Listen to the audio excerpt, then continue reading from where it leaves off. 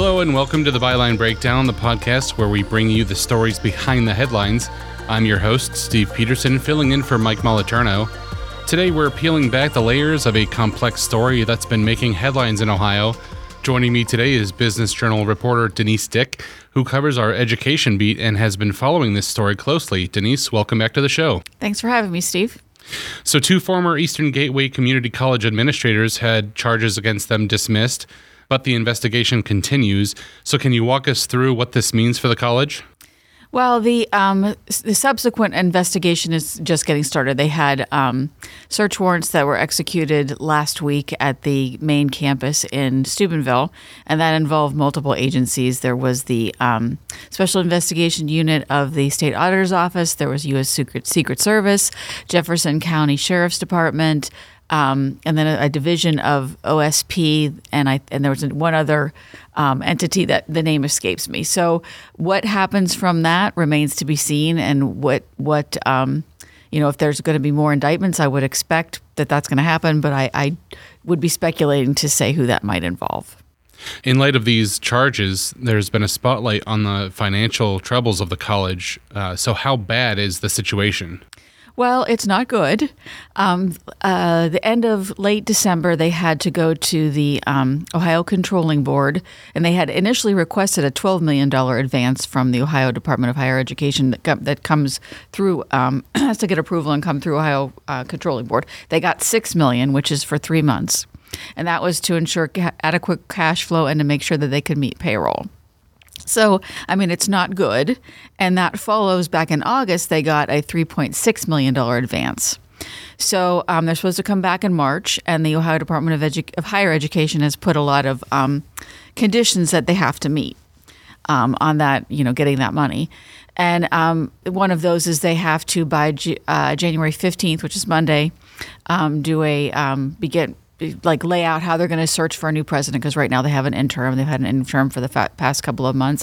And also by January 15th, they have to have a financial recovery plan, and that recovery plan has to meet many different standards. Then they've got to decide by March whether they're going. What's the status of the summer and fall for the summer and fall of 2024 semesters, and they need to review and eliminate non-essential expenses. So and also the Ohio Department of Higher Ed wants to be involved in the meetings that Eastern Gateway has with U.S. Department of Ed.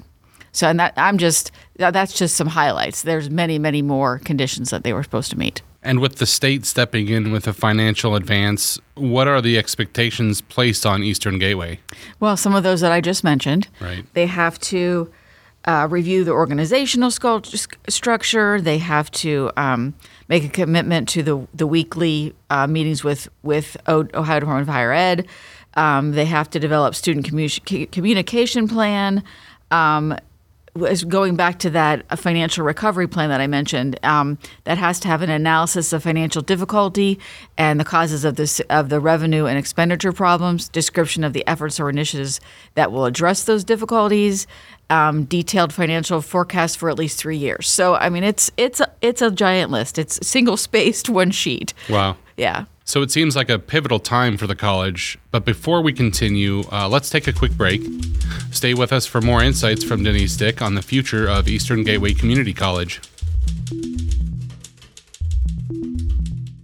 Attention all business enthusiasts in Northeast Ohio and Western Pennsylvania. The Business Journal has been your trusted partner since 1984, giving insights, updates, and fostering growth in your region. From Mahoning to Mercer, from Columbiana to Lawrence, we've got you covered. For just $10 a month or $99 a year, unlock our digital troves or get both print and digital for only $99 a year. Make the smart business choice. Subscribe now.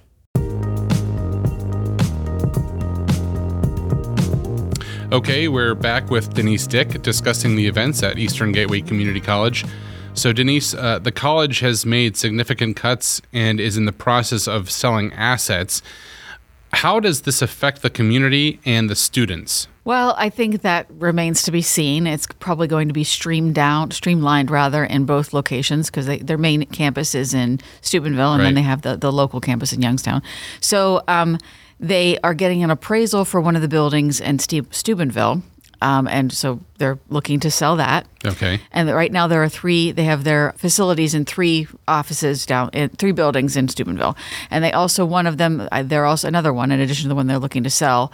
I guess they rent it, and they're looking to potentially move to just one building there. Okay. And then here, they had somebody expressed interest in buying the parking deck.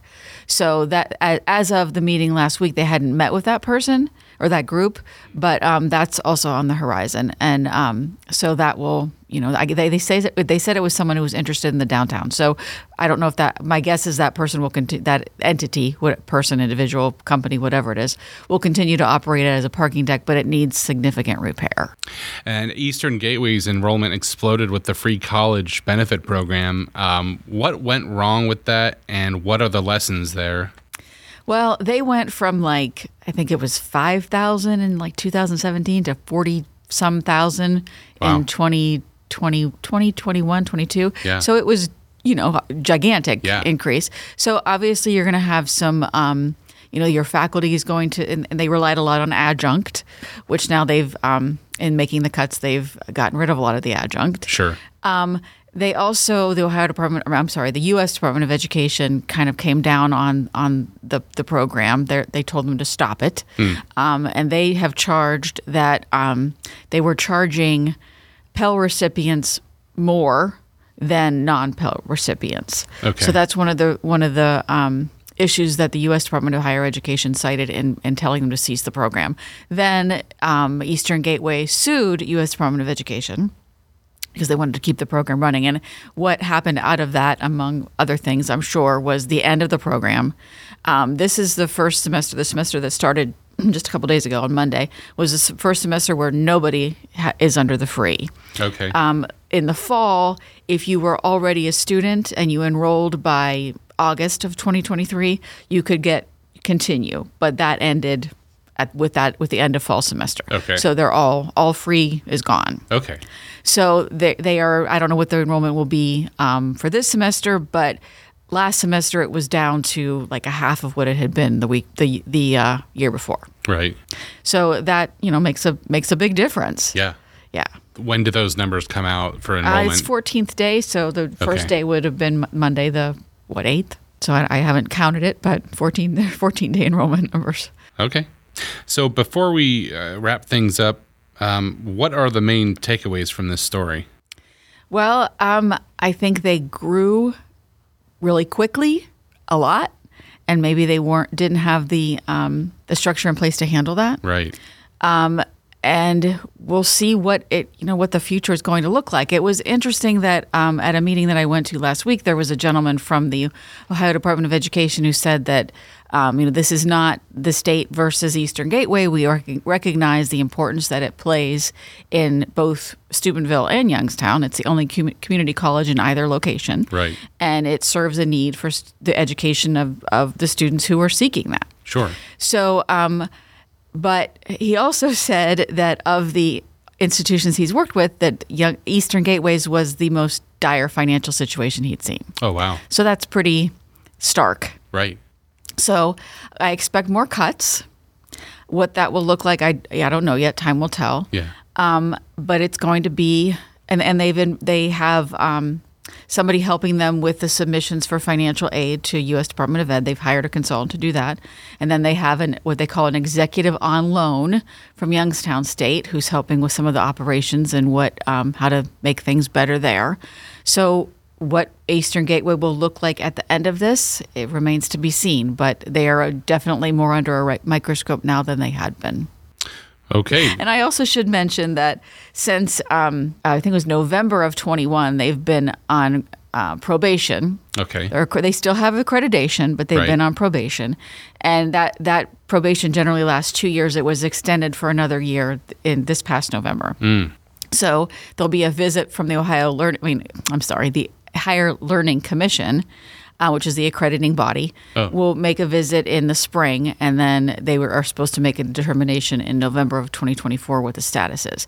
And one of the things that they cited And there's a whole list of things that back in 2021 that I keep saying Ohio, that the Higher Learning Commission cited for the reason for the probation, and they've made a lot of changes and met some of those. Some of those conditions they met with concerns, Sure, but they still are out of compliance with a few. One of the things that they mention is that the review from the U.S. Department of Ed is ongoing, and that there could be sanctions from that which have a financial implication. Sanctions, it could include fines. Oh. So that's one of the things that also, and that's going to affect everything too, because it depends on what that fine is. Right. More financial issue. Denise, thanks again for coming back on the show. We always like having you on here. Thanks for having me. I appreciate it. Thanks for putting up with me today. No problem. To our listeners, you can find all of Denise's coverage of Eastern Gateway Community College on businessjournaldaily.com. We've also included some links in the show notes. Thanks for tuning in to the Byline Breakdown. Join us next week as we break down the stories behind the headlines. Until then, I'm Steve Peterson.